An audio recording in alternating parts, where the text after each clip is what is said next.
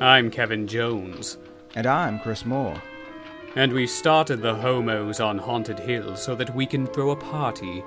A horror film party. It'll be quite amusing. There'll be madmen and chainsaws and ghosts and perhaps even a few murders. You're all invited.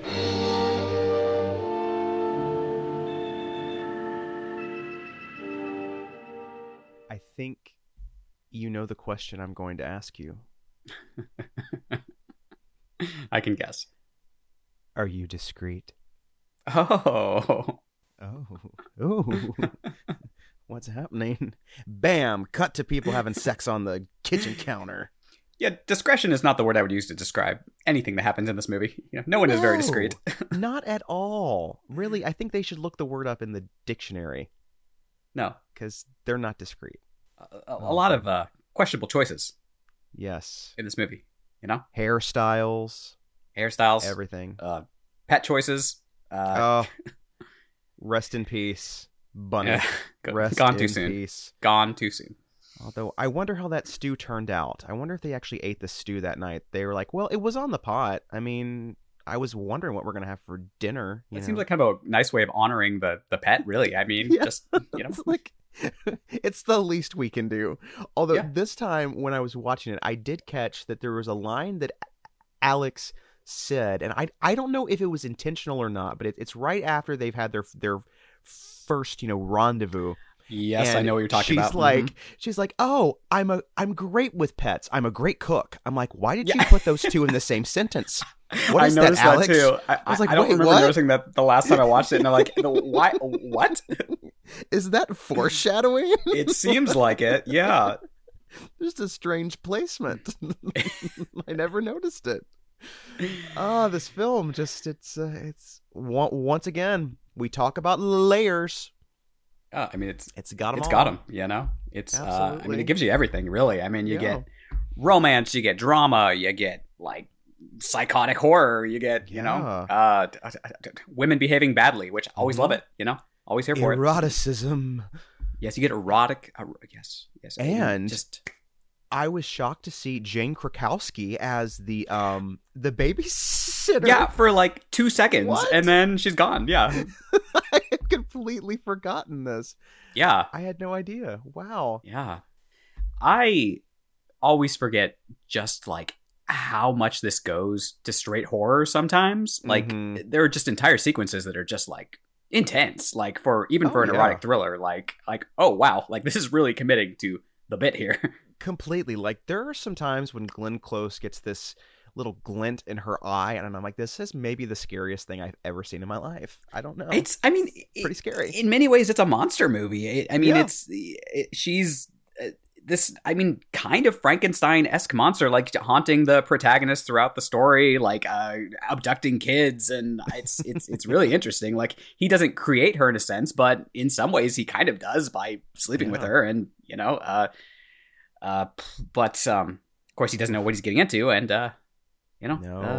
things go south pretty quickly. But yeah, I mean, the amount of men that kept it in their pants after this movie was released, it's got to be like an astronomical sum.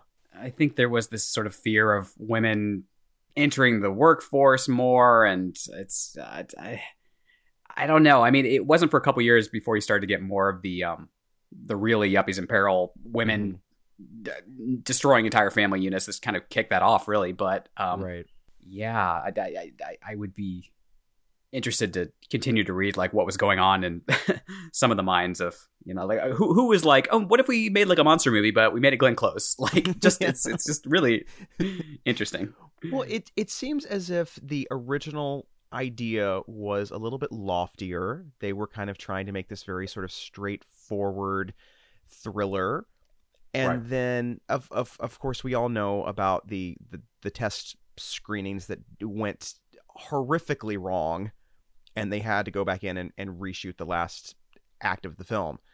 And I know there were a lot of people that weren't really sold on the film, mainly because of that, because the character, for the first half of the movie, behaves in a somewhat logical way for someone who probably has a disorder the way that she does. But Right. then it kind of shifts into like full on psychotic. And I know a lot of people had a problem with that. And they said, how dare you make this character into a monster because she's just a disturbed person who just is going too far. But I mean, I would say like once she did in The Bunny, like that's when she lost me. So like, I don't know. It's kind of where I draw the line. I was like, well, now she is just full on psycho. So to me, it makes some sort of sense that she commits to the bit at the end and goes completely Right. off the wall. But It's I just- know Glenn Close didn't care for that. Yeah, understandably. It's just, it becomes a little hard to take seriously, and in some ways that's why I kind of like it though, because Yeah, me too. because it's just so over the top ridiculous. Like, I mean, you can be like, oh, it's offensive, but I'm like, it's just so ridiculous. Like, they're not even Yeah. trying to go for quote unquote realism here by the end of the movie, and that's No. why it's entertaining to some degree. Well, and I had forgotten how quickly she shows the signs of being unstable. Like, Oh, I yeah, thought yeah. the wrist cutting was more towards the middle of the movie, and it's Yeah. like in the first 20 minutes. I was like, wait, It is. whoa, that's It is. extreme. Yeah, And it comes with that big like musical stinger too. It's like, brah! You're like, oh, yeah. The she cut her score wrists. in this, yeah, is a big part of what makes it feel so horrific at times, because it's just Yeah. like fucking nuts, and there's like jump scares at Scary. times, and it's just, Yeah. I mean, when she first shows the wrist, it's like, yeah, Yeah, it's so scary. I was like, oh, this is getting under my skin. Spooky. yeah. Oof, those yuppies. Oh, they are in apparel. Happy February, yes, Yes. from us. Yes. Grab your loved one, find a loved one, kidnap their child, kill their bunny. Gird your pets. Yes, in the universe of Fatal Attraction, which is expanding out to be a bigger franchise, because we have a Yes. series coming out this year. We'll see how that is. Well, I actually did a little bit of research on it because I was like, I wonder if they've released anything, and I saw an article. I think it was like a bunch of people involved in the show, and they were talking about what it's going to be like, and they said apparently they're going to take the original ending and have it to where he kills. It seems like he's killed her, even though she killed herself, and he goes to prison, and it's really about Ellen, their daughter, trying to come to terms with this whole thing. So it's going to be told in like flashbacks and flash forwards and all this stuff. And I'm like, that sounds different. I'm interested in that. Interesting. Because they're like, we never find out how this is affecting Ellen. I'm like, you know what? We don't. We don't. Thank you for finally asking that question, Paramount Plus. Thank you. Yeah, that could be interesting. Yeah, so at least it's like a We'll see. different kind of spin on the story, so Yeah, we'll see. I assume we'll get some flashbacks of Alex's life. That's what they some were point. saying, yeah, because they Yeah. were like, why does she vomit when she sees a happy family outside their window? And it's like, Right. I always assumed it's because she's pregnant and she has like a bit of, nighttime sickness. I don't know if that's a thing. Right. I've heard of morning Right. sickness. I don't know, but Yeah. I just assumed that. But everyone's been like, no, it's because she's flashing back to some moment in her unhappy childhood, and so I don't know. We shall see. We shall see. I hope they don't Curious. over-explain things, because Oh, yeah. sometimes that's a little much. Like, I'm thinking back to Yeah. all the Rob Zombie era of Halloween, of like, we need to have 40 minutes of backstory, or we need all the backstory in Ugh. Black Xmas, and I'm like, I don't really need quite this much. Sometimes people are just crazy, and I mean, there are. I don't just always need to know the reasons why, to be honest, but we'll see. Maybe she just had a really bad month before she met Dan and was like, this is the last fucking straw. I mean, I don't know. Right. She's just looking for love, and Yeah. has not been able to find it. But, God love her. Yeah. It's like nothing she does works. I wonder why. Nope. She's got a murder scrapbook, though. I always appreciate a nice little murder scrapbook. Of her father, who I'm assuming there must be something there. There must be some creepy shit there. because that's I guess there's some. pretty spooky. Yeah, we'll see. I mean, I like Lizzie Kaplan, and I like I do Joshua too. Jackson, so Mhm. I think could be interesting. It could be terrible, but it could be interesting. Yeah. I'll go in with an open mind, and we'll see. And it's got Amanda Peet. Oh yes. Amanda Peet Amanda. in the thankless role of Beth. Probably Yeah. Hope she gets a little bit more to do. I don't know. Yeah, poor Beth. Although Anne Archer, God love her, she gives it her all. She tries to bring her to life, and she succeeds quite admirably. But, Yeah, for not having that, much to do, like you said, yeah. Yeah, it's that sort of thankless, supportive wife who just is so perfect. And you're like, why is he cheating on her again? She's like fucking gorgeous. And it's like, I don't get it. Yeah. Men are very weird. They're weird. And like anytime there's a kid brought into the picture, suddenly it's like the wife's fault for having children or something. I'm like, you were involved in this too. Like you wanted this. We don't get to have sex anymore because our child is scared and has to sleep in the bed with us. I'm going to go find this random crackpot that I just met and right. fool around on the weekend. Like, come on. Right. Come on, Dan. Yeah. Get together, Dan. Good Lord. Although, am I the only one who was always confused as to if their kid was a boy or a girl? Oh, yeah. I mean, even this time around, I wasn't really paying attention. And then I was like, oh, right. That's Ellen. Like, okay. This is so just... It is so progressive for the mid 80s to have a non-binary child. I guess in this movie. I was like, how nice. Look at that. Yeah. Very interesting. So good for them, even if they weren't intending it. Yeah. I love it. It's nice. So great. It is. And the kid's so cute too. Just walking around being like, shit. Right. And after the rabbit scene, they're just so sad. And it's so sad. Depressing. And then they hear their parents fighting and they're like, why are you fighting? Oh. Mm-hmm. Oh, man. I guess we shall see. I think it's April 30th I was just looking at, so. Oh, that's pretty soon. All right. It is. Wow. It is. I don't know why they're not doing it in February, but like us, come on. Well, I mean, they'd have their own priorities since they just ate up Showtime. I don't know. They're very, very busy. Yeah, what the fuck's going on there? I don't Showtime, which is now called Paramount Plus with Showtime. Like, if you're going to rename it, just go all the way. Just be like, it's the Paramount Network or something. Like, why are we... It just seems so... It's just too much. Wordy. I don't know. A little wordy, yeah. It doesn't quite... Well, I'm flipping through channels. What do I watch? Should I watch HBO or should I watch Paramount Plus with Showtime? It's just a lot, Yeah, I hope... I hope they give the actors a... better name to promote their stuff with, because that's gonna sound ridiculous on like Good Morning America. Well, the show is on Paramount Plus Showtime, and it doesn't sound just too much. And like who knows what's gonna get renewed from what they're currently showing. Like I finally watched that, and you watched this too, right? That I Love That For You show. Oh yeah, it's a great show. It was cute. It was good. Yeah. And I'm like, is it going to get renewed? Who fucking knows? Like, I've been checking, but nobody knows because of all the shit that's going down. So I'm trying to remember when I watched that. I guess it was around the summer, so you'd think they would have announced it by now, right? You'd think. It's been, I think it started airing almost a year ago, and yet they still haven't announced. But we'll see. That's a shame. I did watch Sick. Oh, which was okay. It was fine. Oh. It was fine. Like, sorry, I didn't have any strong feelings about this one, but I don't know. I don't want to. I'll wait until you see it and we can have a conversation about it. But okay. I will just say I can understand why it did not get a big theatrical release. It does feel like a sort of small streamer type horror movie, like something you'd see on Shudder or something else. Okay.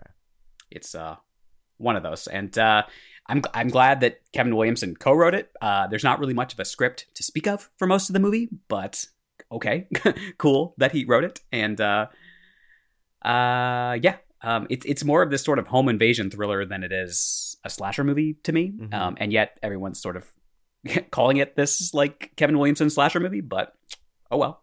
I watched that, but I watched something that I did love, which was the Pamela Anderson documentary. That is great. I have been meaning to watch that. I've heard wonderful things about it. Yes, just dropped. Wonderful. It is poignant. It is funny. It is harrowing. It is great. It's got some scenes from her Chicago run at the end, which is pretty cool.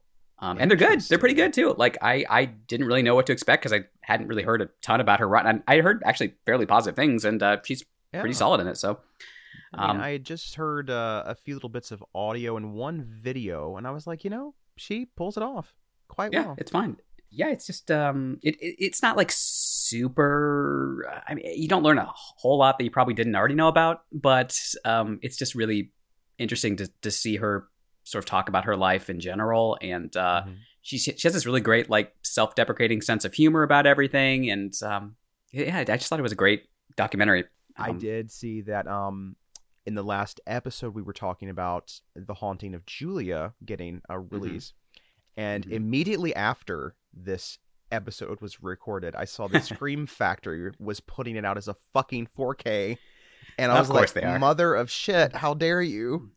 So if you're in the US and you haven't already gotten the import, like big old dum-dum here, it's coming out on 4K from Scream Factory soon. It's so annoying that like at least it's different studios that's doing it. A lot of times you see like Scream Factory or like Criterion will put out something regularly, like a regular Blu-ray, and then like 2 years later turn around and put out the exact same artwork and special features and everything else on a 4K. And it's like, why do you just release the 4K to begin with? And of course, it's because they want to make more fucking money, because they know people are going to buy that and then turn around and buy the 4K later. It's and so annoying. It's annoying. It's like it was annoying to me even before I had the 4K player, but now it's really fucking annoying. I'm like, why are you doing this? Like, stop it. Stop the madness. No. But they won't. No. Because they've got 4,000 copies of Halloween to sell, because you have to re-release that every fucking year for some reason. And every time, this is the transfer that has been approved by cinematographer Dean Cundy, even though it said he had approved every single one before this. Every single So which one is the real one, Dean? I need you to tell me. He's just sitting there like, yep, that's fine. That's fine. Yeah, that one's fine. Next. I think this one shot was greener the last time, but it doesn't really matter. Who cares? It looks right. about right. We lit that with a blue light. It's blue enough. I don't care. Just where's my check? Thank you so much. Great. And of course, there's no extra special features because they've interviewed everyone they possibly can with these movies. Right. There's nothing left. There's no stone left unturned. Like, what are you gonna do? Be like, well, I was in the wardrobe department for 2 days, and Jamie Lee was really nice. She gave me a cup of coffee. Like, I'm the son of somebody who worked on the movie, and this is how the experience affected my life.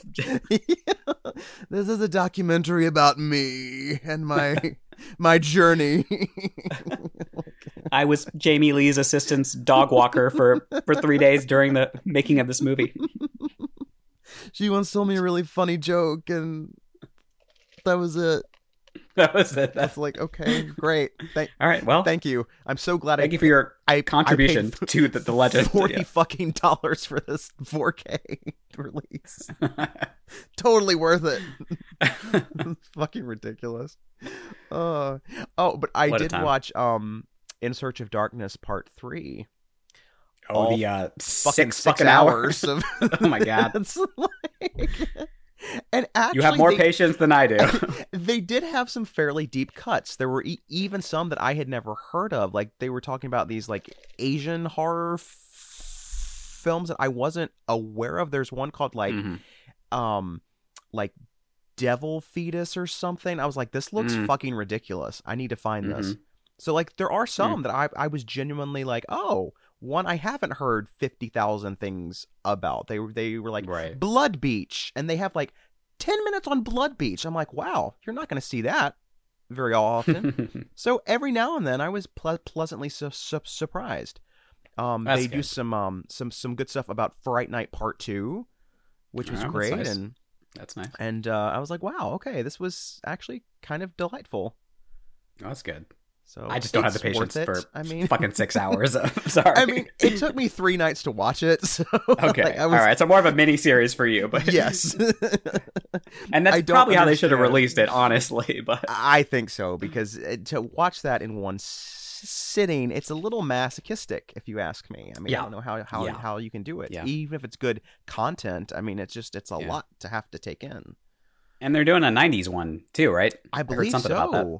I think it's going to be a lot about like the straight to video stuff, which is something that we haven't really heard about a lot, which I guess makes sense now because it's in that kind of for like the past 10 years, it's been all about like, let's go back to the 80s, and now it's time to go back to the 90s, which is going to be kind of weird since we lived it.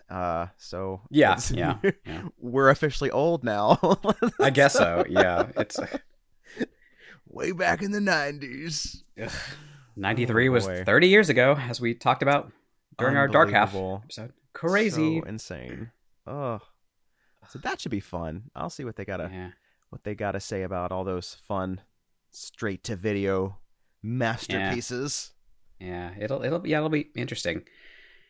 I just remember as a kid, all my teachers and my parents were they'd always be like, well, back in the 60s, blah blah blah blah blah, and I'm like, why are you so obsessed with the 60s? And nowadays I'm like, well, back in the 90s, blah blah blah blah blah, before things got terrible, and so now I get it, folks. Into our elders. Yes, it's happened. Oh, it's a shocking turn of events. Meanwhile, Gen Zers are like, oh, back in the late 20th century, and I'm like, get out of here. Get the fuck out. Slam that door behind you. I don't want to see your face. How dare you? This isn't the turn of the century. What is this? Hello, Dolly. Fuck off. Oh, God. God. Woof, woof, woof.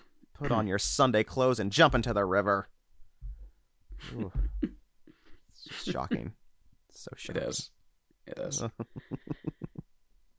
Anything else happening lately? I can't think of anything. That's all I can remember. In the meantime, we are heading to 1987. Woohoo! I'm on coke right now. Didn't Wall Street come out the same year? Yes, I think so. Greed is good. Yeah. Yes, Greed is good. Big year for Mr. Douglas. Mr. MD. Yeah, we're like kind of post, or at least getting to the end of the Cold War here. So I think you start to see villains in movies becoming less like these big foreign evil monsters who are going to, destroy your American way of life, and more sort of the villain is one of us, which I think is kind of what propels a lot of these yuppies in peril movies. It's no longer about this outside force from another country. Now it's just this person who either is already in your life or has entered your life, and they've just come to fuck everything up. Often it is women in this period for whatever reason. Although The Stepfather also came out this year, and in that case it is a dude coming in and fucking up everything. So there's that. Although, like, I do believe it was probably originally intended to be as like a commentary on, like, as you said, like, women in the workforce. Ooh, big scary. They've got shoulder pads and big hair. What are we going to do? Right. But in some ways, I've always found it a little more empowering for some reason. Yeah. I'm like, good for them. Good for you. All the Glenn Closes and Rebecca De Mornay's and Jennifer Jason Leigh's just fucking shit up. I'm like, good for you. Right. I mean, they just come in and as we've talked about when we talk about like witch movies and stuff, it's like the family unit is often already fucked up, and them coming in, they don't ruin things so much as they just show like the issues that are already there within the family unit. Yep. Like this guy was going to cheat regardless of whether it was with Alex or with somebody else. Like he just the reality is he was going to cheat. It's implied very early on that this is now a sexless marriage because they have a child. So right. So there's already plenty of issues in this marriage, and it's easy to put all the blame on Alex for everything falling apart. But like this marriage was already having issues, and that's what's I think interesting a lot about these Yuppies in Peril, witch, killer kid movies. I mean, it's all kind of the same thing. You have the family unit that seems perfect on the outside from people watching, but we know that there are already issues starting to come to play. And when they bring in this outside force, it just makes everything like 10 times worse, and everything comes to the surface. And in some ways, it's cathartic, I would say, because it at least they're not repressing everything. At least things are coming to the surface in very dangerous and disturbing ways. But like, whatever. What are you gonna do? Maybe they can heal. Who knows? All it took was little Alex or little Esther, and just to make them a happy family again. Yeah. Every family therapist needs an Alex. What was her name from The Guardian? It was like Camilla. Camilla, yes. We could all use a Camilla. Give me my baby. Whack. Oh, man. Beautiful film. Yeah, but this and The Stepfather kind of kicked off that whole era. There were a couple earlier ones like, Body Heat and Body Double, Jagged Edge, Blue Velvet, but everything's sort of coming to a boil here, quite literally, with this movie. I see what you did there. And so by the time you get to 92, it's just like erotic thriller central here, Basic Instinct, Hand That Rocks the Cradle, Single White Female, a million other ones that came out. It was just the time. What a time to be alive. Such a sexy time. Remember when people had sex? Oh, no, I don't. Beautiful. I was born in 1999. I do not remember sex of any kind.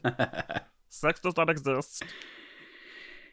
Yeah, I mean, you see Glenn Close's breasts here, and they're nice, and there's just some nice sex scenes in this too, and it's great.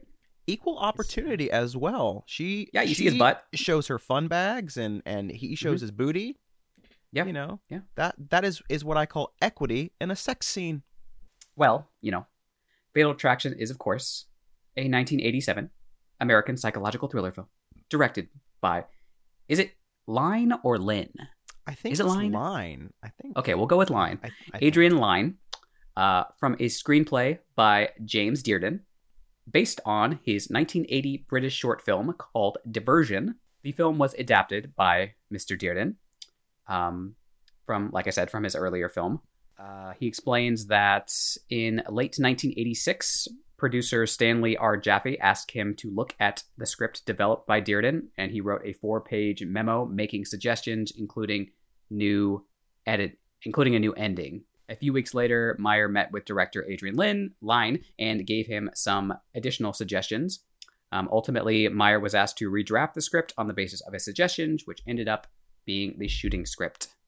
Producers had some serious doubts about casting Glenn Close because they did not think she could be sexual enough for the role of Alex, apparently. Okay. She's gorgeous. I don't really know why they... I think she was mostly known for like the kind of like Earth Mother kind of, angelic roles at that point. So they were like, can she get dark and dirty? And, and boy, can she. Barbara Hershey was originally considered for the role, which would have been interesting, too. I could see it. Yeah, I could see it. Several actresses auditioned, but they were almost all turned down. Close was persistent, and after she met with Jaffe several times in New York, she was asked to fly out to Los Angeles and read with Michael Douglas in front of Lyne and Lansing. Before the audition, she let her naturally frizzy hair go wild because she was impatient at putting it up, and she wore a slimming black dress she thought made her look fabulous to the audition. Oh. Interesting. Well, it worked.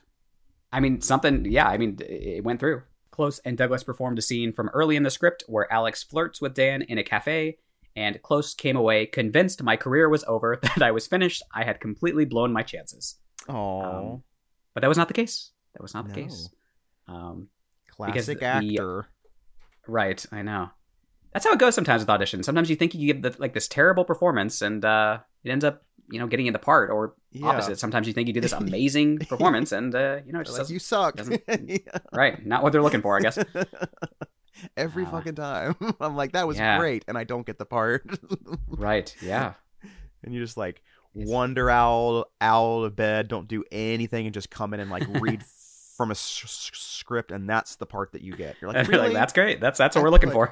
I put no effort into that whatsoever, and that's what I get cast in. What the hell?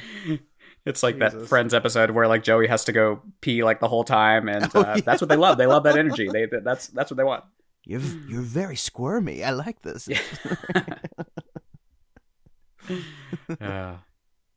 But yeah, anyway, Lansing and Lyne, they loved it, and they thought she was right for the role. They stated that she had an extraordinary erotic transformation. She was this tragic, bewildering mix of sexuality and rage. I watched Alex come to life. And Glenn Close did her research here, too. She consulted several psychologists, hoping to understand Alex's psyche and motivations. I would love for her to, write a book about Alex at some time, just to... Ooh, yeah. And like you said, she was uncomfortable with the bunny boiling scene, which she thought was too extreme.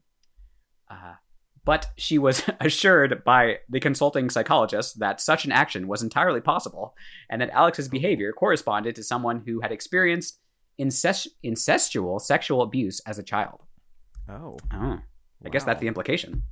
Well, I guess so, because with her father, she's like weirdly obsessed with him and right keeps a little scrapbook.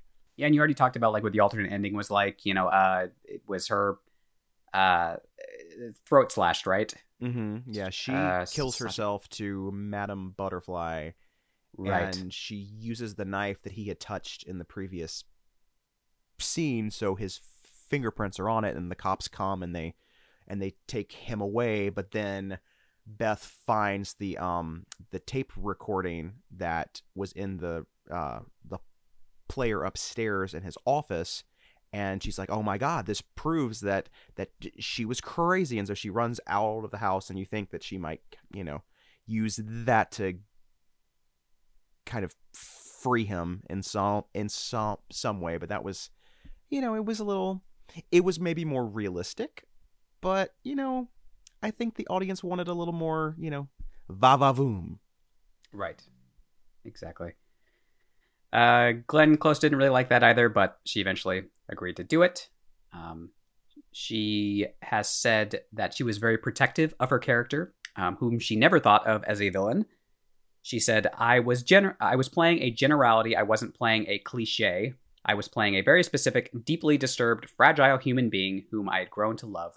However, though the ending made Alex a psychopath against her wishes, she has also acknowledged that the film would not have experienced the enormous success it did without the new ending, because it gave the audience a sense of catharsis, a hope, and somehow the family unit would survive this nightmare. Yeah, it's true. I mean, it's, you know, I don't hate the original ending, but it's just sort of, it is kind of anticlimactic. You're like, really? That's it? It is. Interestingly, the Japanese release used the original ending. Fascinating. They're like, they can handle it over there. It also appeared on a special edition VHS and Laserdisc released by Paramount in 1992, and was included on the film's DVD release a decade later. But yeah, this movie was released on September 18th, 1987 by Paramount Pictures. It received positive reviews from critics, but generated a lot of controversy, as is often the case. It became a huge box office success, especially for the 80s. I mean, this is nuts. $320 million against a $14 million budget. Like that's crazy. Avatar grosses these days. By today's standards, that's crazy. So it's made $45 billion for inflation. Right. Oh man, that's nuts. That's impressive. It is. And the Academy Awards even liked it. You know, there were 6 nominations. You got Best Picture, nominated for Best Picture, Best Director, Best Actress for Glenn Close, Best Supporting Actress for Archer, Best Adapted Screenplay, and Best Film Editing. So there you go. Glenn should have won. Just putting it out there. Who won that year? Cher for Moonstruck, which I like Cher. Moonstruck. It's a cute movie, but it's not. It's just not Fatal Attraction. Yeah, it spent 8 weeks at number 1 in the U.S., where it was the second highest grossing film of 1987, behind Three Men and a Baby. That's quite a double feature there. What was going on that year? Jesus. Yeah. God. We have adulterers and mayhem and murder, and we have a heartwarming tale of 3 men trying to raise a baby. 3 men. Yeah. It was the year of the family, truly. Yeah. Yeah, it was. Time magazine said, the film brings horror home to a place where the grown-up moviegoer actually lives. Okay. True.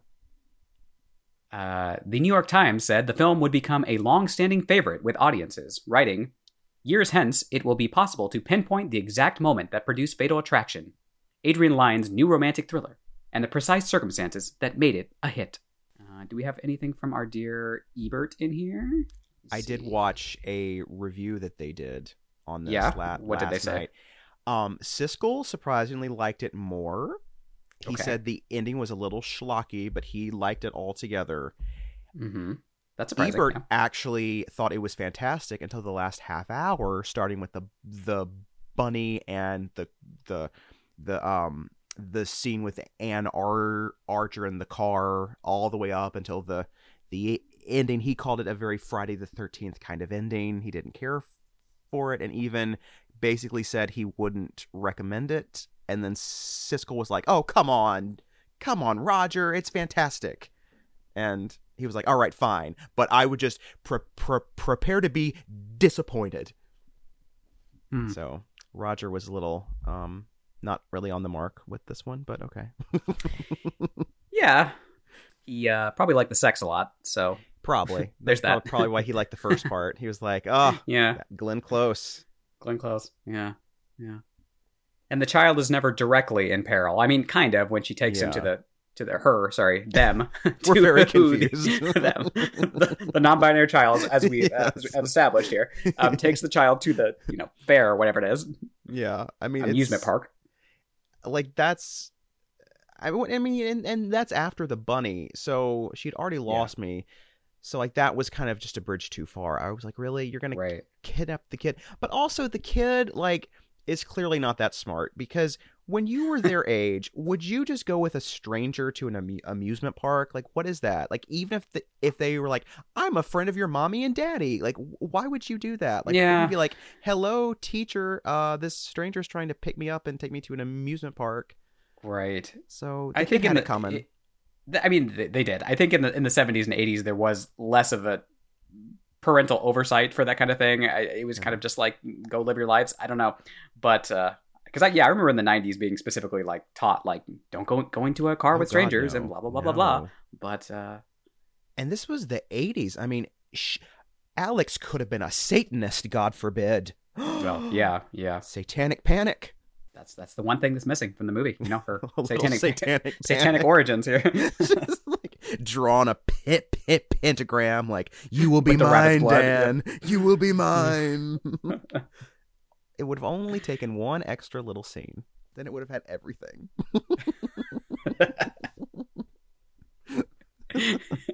She's just so over the top. Yeah, it's just hard to be offended by it because it's just so ridiculous. I know psychiatrists have said that like this is a film illustration for borderline personality disorder, right? But a very, again, over the top version. Yeah, it's. I feel like it's pretty spot on until you start getting to like the last half hour, where it does become more of like, well, she doesn't really have a disorder now; she's just a complete psychopath, Right. But then again, the psychopath stuff makes it more fun. So I'm like. Yeah, I mean, I don't know. At the end of the day, movies are supposed to be entertaining, right? I mean, I'm just saying, like, I mean, I think people that go into like watching series or movies for realism sometimes, I'm like, realism is kind of boring sometimes. Sorry, I hate to say it, but like, overrated. It is what it is. I think this movie does actually kind of an interesting balancing act where like it does give you some of the realism, but then it also gives you some of the fantastical, larger than life movie elements that you expect from movies. So that's I think what makes it so great, honestly, is you get kind of the best of both worlds. Yeah, it's a great mix. The setup is realistic enough to where you're like, I buy this, and then it just sort of takes it to a very over the top kind of wild place. But it's that setup that'll always get you. If the characters seem real enough, and the world seems real enough, you'll go along. And I can understand, like, at the time, like women, feminists being upset about this. Yeah. I can understand at the time. I think enough time has passed that you can kind of look back at this and be like, oh, like it's just so over the top that it's hard to even, I don't know, take seriously these days. But I don't. Interesting how these films tend to age, because I remember Basic Instinct was also under a lot of criticism because Catherine was bi, and they thought it was a bad representation of bisexuality, and the films don't change, but we do. I always say that, and it's true. And I don't know where my train of thought is gone, but are you on the Dayquil this week? Maybe I should be. Maybe Who's on the Dayquil give me some insights this week. Let me think. Yeah. Oh man, this movie had a grade of A on the Cinema Score scale. What? Look at that. People were fucking weirder in the late 80s and early 90s, and I miss it. They put up with more weird shit. you know? Yeah, I mean, I think of all the movies that came out from about this time until like, mid 90s, and like it really was actually a pretty good time. I mean, I think traditional horror was not in the best place. Right. But the sort of, social thrillers and sexy thrillers and that was in a really wonderful, happy place. Mm-hmm. And the dark comedies, Death Becomes Her and, all those. And absolutely. Yeah, it's, underrated period. I think it kind of gets the short end of the stick because people are like, oh, it was just such a weird time and blah, blah, blah, blah. But I'm like, that's kind of what made it so interesting too. I mean, there was they were just these mainstream movies that like did shit that like you wouldn't see today because it was just so over the top for today anyway. It was almost like taking what made like the sort of 80s slasher stuff such a big hit, but then layering on top of it all this gloss and high production values and actually giving it an adult story with great actors and directors. And so it sort of takes some of the trappings of those movies that made them crowd pleasers, but adds this sort of class on top, which it's just so delicious. I love it. Right. Yeah. Yeah, you can see the through line between this and even something like Scream in 96, like, which is technically a slasher movie, yes, but it has all this other, like you said, gloss and character development and things that like you wouldn't see in too many slasher movies before this. And a big budget and stars. So it's like, I do think a lot of the late 90s slashers we got in part because of these erotic thrillers in the early part of the decades. I mean, there's everything is connected in that way. So yeah. I love a big budget horror thriller. Yeah, I know. I miss them. Yeah, I feel like we don't get them as much anymore. I mean, big budget horror movies in general are rare. Yeah, they're like, this cost 1.2 mil. I'm like, oh, right, okay. Exactly. All right, well, that's sad. Yeah, I know. And yeah, it's like they could be spending more money on these horror movies because they make a lot of money at the box office. So it's not like they have to only spend like $2 million, but that's just what they do. They're like, oh, I only have to spend like $2 million, and it's going to make like $100 million. I'm like, well, it's like you could. At least wouldn't it be cool if you spent more money though? I'd be interested to see what happens. Yeah. It's like, what would happen if you spent an extra 10 to get like Meryl Streep involved? What would that do? Yeah. Let's try that. Let's just kind of see what would happen. Like yeah. Have you noticed recently, like, they're starting to do more like rom-coms again a little bit, and instead of hiring like today's stars, they are hiring like the stars from the 90s and 2000s because there are no stars today. Like, I mean, I really think that's a big part of it. Like, I mean, other than like Timothy Chalamet, like there's no fucking like stars anymore, and they have to go back to these older, more mature actors to like bring people in. It's a little surprising. Yeah, it's like there was a movie I just heard about. It's like a body swap movie with Jennifer Aniston and Julia Roberts, and I'm like, holy 1997. Wow. Right. Exactly. Yeah. Like, I'm intrigued. I mean, it's great. Yeah. I mean, I love that these more mature actresses are like getting work. I mean, I'm going to go see 80 for Brady this weekend because I just want to see, fucking Lily Tomlin and Jane Fonda and Rita Moreno. I mean, come on, Sally Field. Duh. Sally Field. So I mean, the one thing that can make me care about a sports movie, come on, is this fucking casting. Give me some women over 70 and I'm into Tom Brady all of a sudden. And then there's another one coming out next March. Did you see that with Jane Fonda and Lily Tomlin? Lily Tomlin, yeah. And like, wow. Apparently it's like a dark comedy about like it's like Malcolm McDowell's in it, and I think Richard Roundtree. I'm like, this looks very enticing. Yeah, come on. I love that shit. Yeah. So I guess that's the one benefit of there not really being movie stars today, is that you have to get movie stars from like the past to like if you're gonna do like a star-studded movie, I guess. I mean, I do wonder what this is gonna do for the future of movies. I mean, because we really don't have stars. I mean, even the ones that are in all these big superhero movies, they're not the stars. It's the characters that are. Because when they branch off and try to do something, usually those things flop. So it's not them that are bringing the butts in the seats. So I really don't know. I don't know what the future's going to be. What's a star? I don't know. A Star is Born. Oh, we'll see. Well, I hope a few are very soon Yeah, because we need we 'em. don't have any anymore. Yeah. Whatever happened to stars? Whatever happened to Ann Miller? Yes, to Ann Miller and Anne Rankin and all the Annies. whatever happened to Class? Class. Hmm. There ain't no actors to open up a film. It's a bunch of unknowns who I don't know what to say. Marvel whores and I don't know. Oh, Blumhouse. What a Yes. shame. What a drought. I don't know. Jesus. But yeah. Anyway, I don't know how that has to do with anything, but I don't know. you can't cut any of it. So there we Well, go. because Glenn Close and Michael Douglas are stars, baby. Anyway, what is going on in this great Oh. film? Well, we have this very happy family unit. Mhm. We've got Dan and his wife Oh, Beth, Dan. and their non-binary child Ellen. Yes, as we've And established. Yes. Dan is this attorney, and he's taking Beth to this big book release party thing. And while they're there, his friend hits on this lady named Alex and is immediately shot down. And he thinks it's very, very funny. He's like, oh, if looks could kill. And he goes to get a drink, and who does he sit next to but this lady named Alex? And they have like a little sort of flirtation, and like then she's like, is that your wife over there? And he's like, yeah. And so they're like, it's not gonna happen, you know.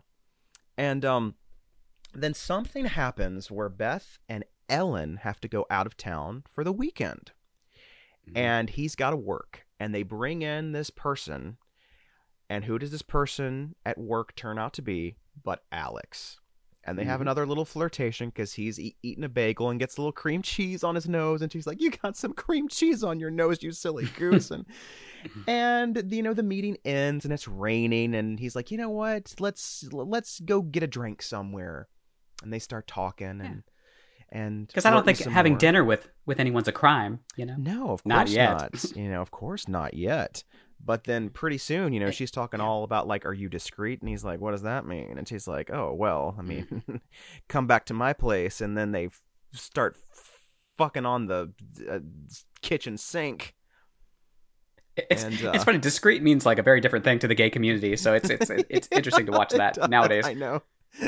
I'm like, what is? Are someone you on the down low, DL? Michael Douglas? What's going on? Yeah, exactly.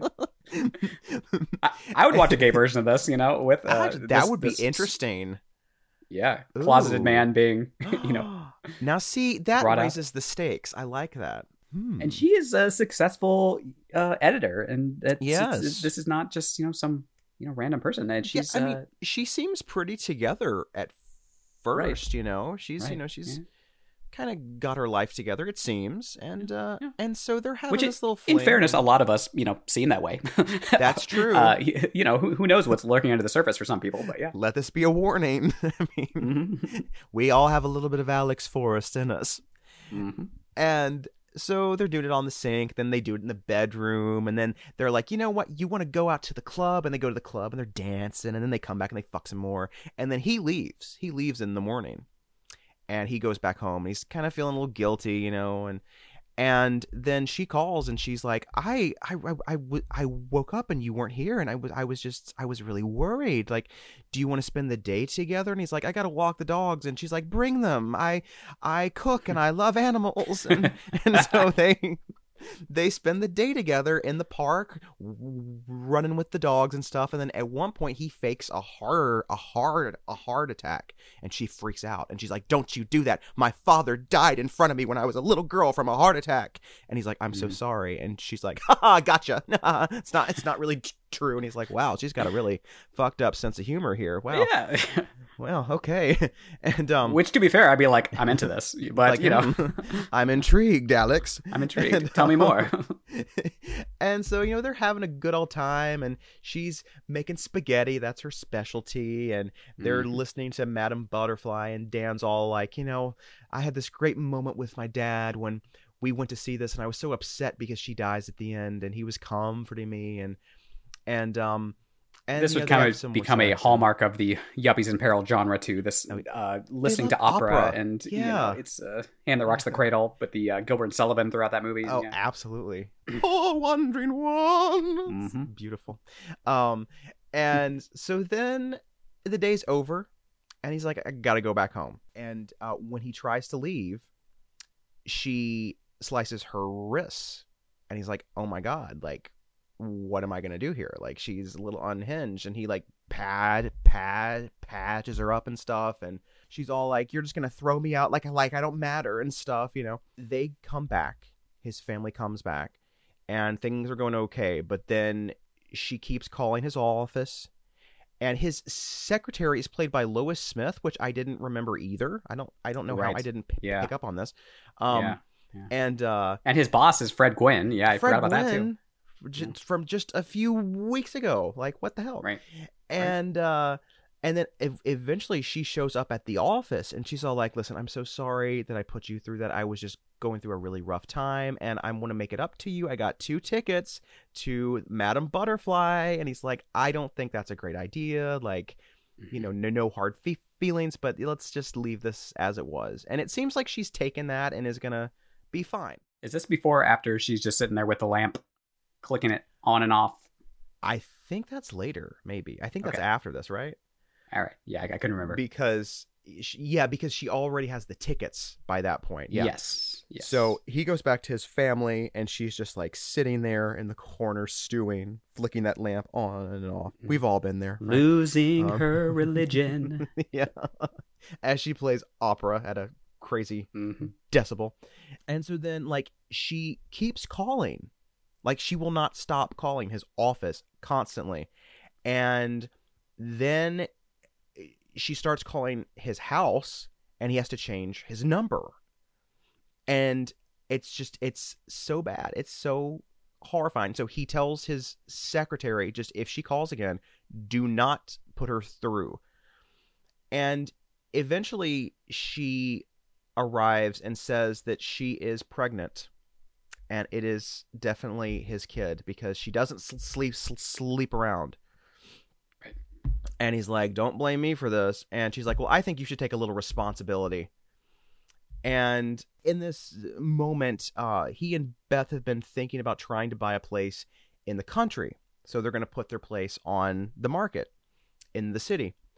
And one day, he walks in, and he hears a familiar voice in the living room. And he's like, oh, dear God, no. How is this happening? And he walks in, and who is in there with Beth but Alex? And she's pretending like she's interested in buying this apartment. And she's like, I think I've met you somewhere before. And he's like, no, I don't think so. And she's like, the book party, the Japanese book party. Yes. And Beth is like, oh, you remember it, right, honey? And she's like, I never forget a face. And then, oh, this is the scariest part. She's been trying to get through to Dan's number, you know, and she freaks out at the operator, which is probably one of my favorite Yes. scenes, because she's got the Oreos and the Haagen-Dazs and the Doritos like all like stacked up on her bed, and she's like, Mhm. I need to find the number, and they're like, I can't, and she's like, well, fuck you. And she does it so great. So Great. she's been trying to find his new number. So before she leaves, Beth is like, hey, if you have any more questions, here's our new number. And she just hands it to her, and Dan's like, fuck. And so Alex leaves, and Beth is all like, you look like you're really shaken up. And he's like, I'm just a little tired, you know. Mhm. And so then he decides he needs to break into her house to find something he can use against her. So he finds a way to buzz in and go up and try to find something. All he really finds is this scrapbook about her father, who died in like 1959 from a heart attack. So she was telling the truth in the park. Right. And he's talking to his friend, and he's like, I In the know, library. like, It's yeah, not in quite a the library library. research sequence, but it's a library rendezvous. It's adjacent. Yep. And he's like, there's like, I don't know what I'm going to do. She's pregnant, and I made a big mistake, and I don't know like what I can do. And So then he's basically like, I think I need to like confront her. So he confronts her and he's like, just leave me and my family alone, please. And she's like, what am I supposed to do? You won't return my calls. I'm not going to be ignored, Dan. And he's like, just leave them alone. And so then he takes his family and they move to their place in the country. But does this stop Alex? Oh, no. She's still leaving him, threatening mixtapes and stalking him in the parking garage and like fucking up his car with acid and shit. And she's dedicated. She follows him home in the country so that she can spy on him. And this mixtape thing, this little voice thing that she gives him is so unhinged. And like she's all like, I don't even think you like girls. I think you're gay and stuff. And it's like, what? Like clearly he fucked you all weekend. I don't think he's gay. Yeah. And he's tried to go to the cops, but of course they're useless as always. Always. They're like, well, he kind of brought it on himself. And he's like, well, gee, thanks for nothing. And and so she's, spying on them and throwing up outside in the bushes and all this fun stuff. And so then it comes to a head when Alex decides to sneak onto their property while they're gone and kills Ellen's pet rabbit and sticks it in a boiling pot. Ugh. And, of course, Beth finds this and things don't end well. Dan's like, I finally just need to tell you, I had this affair and she's pregnant. And Beth is like, get the fuck out, you asshole. And then Dan gets a phone call from Alex and he's like, I've already told her everything. And he's like, and she's like, no, you didn't. And he's like, oh, well, here's my wife. And he puts her on the phone and she's like, if you come near my family again, I'll kill you. And as if she hasn't gone far enough, Alex decides that this would be a great time to check Ellen out of school and take her to a little amusement park. So Beth comes to the school and she's like, where's my kid? And they're like, oh, well, someone just checked her out. I guess in the 80s, the security standards weren't really that... Apparently. That big because they were just like letting people get checked out willy-nilly, And so as Beth is in the car freaking out, she has this big car wreck and she ends up in the hospital. Alex just drops Ellen off at the house like everything's A-okay. And now Dan has really had it. So he breaks into Alex's apartment and he strangles her crazy ass, but he stops himself because, she's not worth it, But then Alex gets a little knife happy and she picks up that butcher knife and tries to stab him, and he gets the knife away from her and puts it down. And, he leaves and he tells the police about all this insanity, and they start to like they say they're looking for her and stuff. And, because, she's kidnapped a kid now. So now it's kind of a little bit more intense. Finally, they're going to sort of take it somewhat seriously. Oh, yeah, maybe. Yeah, here's hoping. Yeah, I'm not going to hold my breath. And Beth gets released from the hospital and heads back to the country, and everything's great. She's about to take a nice hot bath, and Dan's making some tea. And then who appears in the bathroom mirror with that big-ass knife but Alex? And she's like, who are you? What are you doing here? And she's like picking at herself with the knife. It's really fucked up. There's blood everywhere. It's just pulling around her feet. And Beth is like, hey, Dan, come get your mistress. And Alex just starts charging at her, trying to kill her, and like they're all on the floor, and she's like kicking her and stuff. And then here comes Dan, and he runs in and throws her into the bathtub and drowns her until she's dead. Or is she? Because then she leaps back up, and Beth comes in with a gun and just blows her away. And then the police come and all that jazz, but at least they're a happy family again. The end.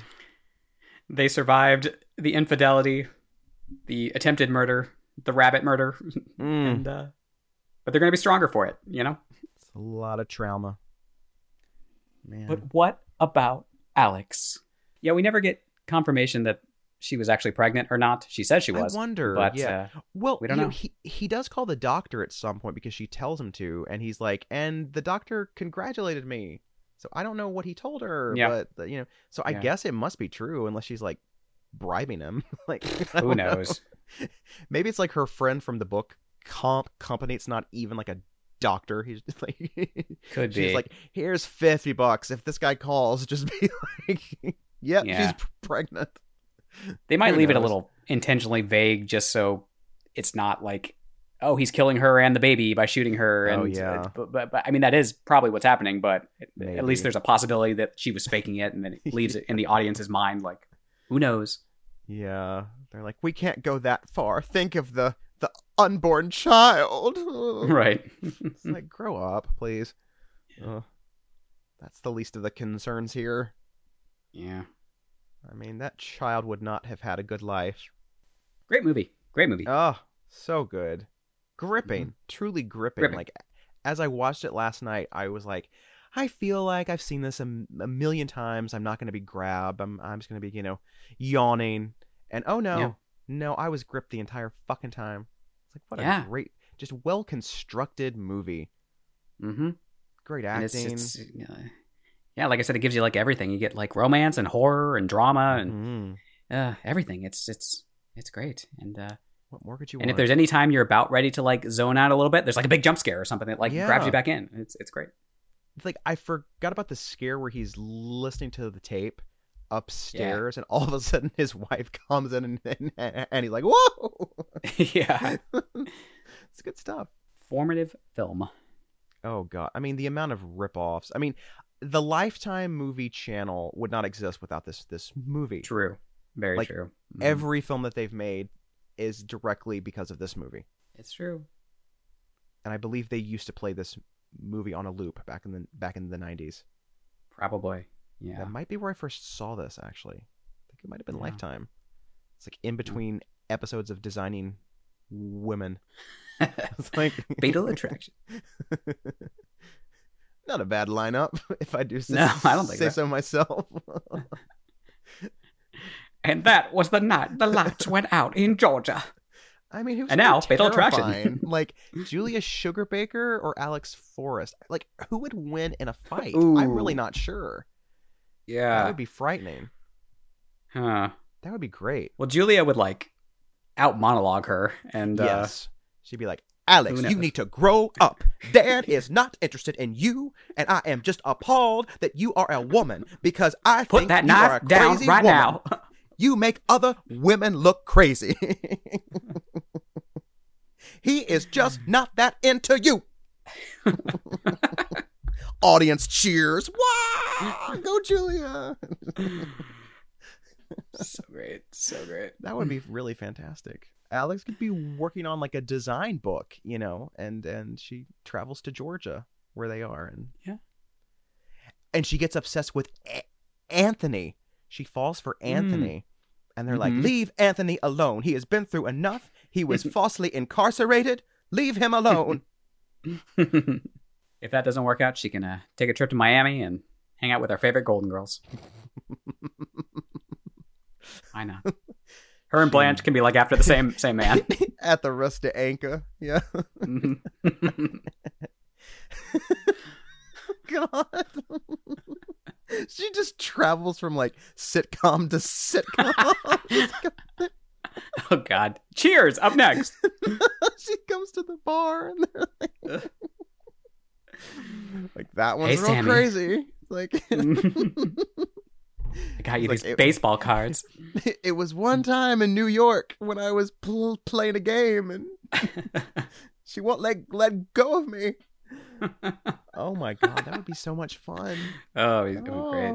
Uncle Jesse from Full House eventually just like, ruin his life. That would- She saw me at that Oh, Beach great. Boys tribute show I did.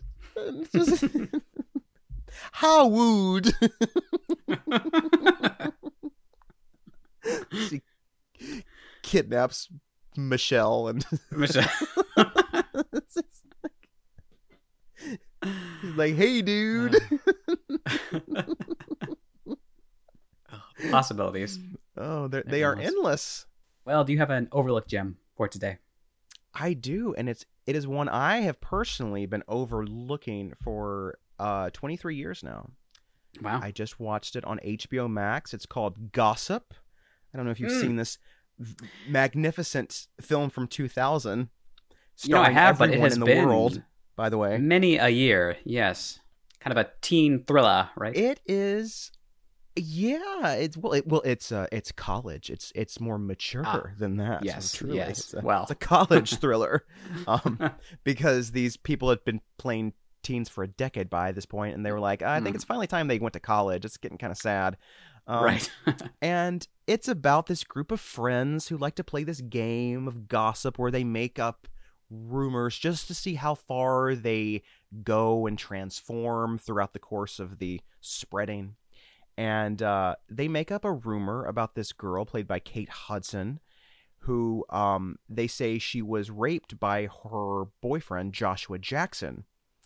And it spreads to the point where she thinks that he actually did it, even though it's not really confirmed if he did or not. Mm-hmm. And like everyone turns against him, and then it's just a lot of twists and turns. I don't even want to give that much away because it's a great cast. You have James Marsden. Oh, beautiful James Marsden. Unbelievable. And he's playing kind of an asshole in this, which is like an interesting sort of change of pace for him. Yeah. And you have Lena Headey, right, from Game of Thrones. Mm-hmm. This was before her fame just shot through the roof. Norman Reedus from The Walking Dead and the Boondock Saints, and it's just a really great cast, and it's a very entertaining. I was surprised. It's on HBO Max now, so check it out. Good. And in high definition, I assume. Well, it was high-ish def. High-ish. I don't really think it's like a 4K scan. It might be like a upscale from a DVD. I don't know. It medium didn't look definition. Amazing, but Yeah. I guess it's better than VHS. I don't know. Yeah. But it looks okay. But it was a good time. I was very impressed by how entertaining it was. Nice. Yeah, I've been meaning to revisit that one and that the In Crowd one. Oh my! I always got those confused. Yeah, me too. And I know I've seen the In Crowd, but it has been probably 20-something years, I guess. Yeah, it's been a while. I do enjoy a nice little teen/college thriller. Oh yeah, It's always a good time. And it's got a lot of early 2000s vibes. And I was like, oh, this is really taking me back. This is nice. A lot of jump cut editing and it gets a little. The camera works a little crazy at times. I'm like, wow. Yeah. You can just let it sit still for a second. I mean, you don't have to. Has to always be moving. It doesn't have to always move. Yeah. Well, that's Fatal Attraction. Mm-hmm. Like we said, great movie. Streaming somewhere, I'm sure. Paramount Plus, probably. It is on. I watched it on Showtime. I also saw it was on Paramount Plus. I think it's also on Amazon. So many options. Okay. We have a special little treat next week for the holidays. We're not going to tell you what it is, but there's not too many options, so you could probably I mean, guess. there's like a handful, but there's some, not many. Sometimes I'm surprised there's not more, but yeah. Well, there's that new Eli Roth one apparently coming out. Did you see that? Yeah, that looks like the same killer from Valentine. I'm like, is this from the exact same killer? So, what is this? Yeah, I'm like, what is this? What's going on? And it's like virtual reality or something, right? It's not even like a movie. It's it's isn't it something some sort of like virtual reality thing? I guess we'll see. I don't. He is actually making the Thanksgiving movie, right? I saw something. About that. I heard something about that. Yes. Like, is it already in production or something? I don't know. I don't know. Who can tell? As always, you can follow us: Facebook, Twitter, HOHH Podcast, Instagram, Homos on Haunted Hill. I always feel like an announcer when I'm doing this section. Welcome to Movie Phone. You can find us on iTunes. Leave us a review if you would like. Please be nice. And Letterboxd, Patreon's down for now, but maybe we'll come back eventually. We'll see. Yeah, who knows? But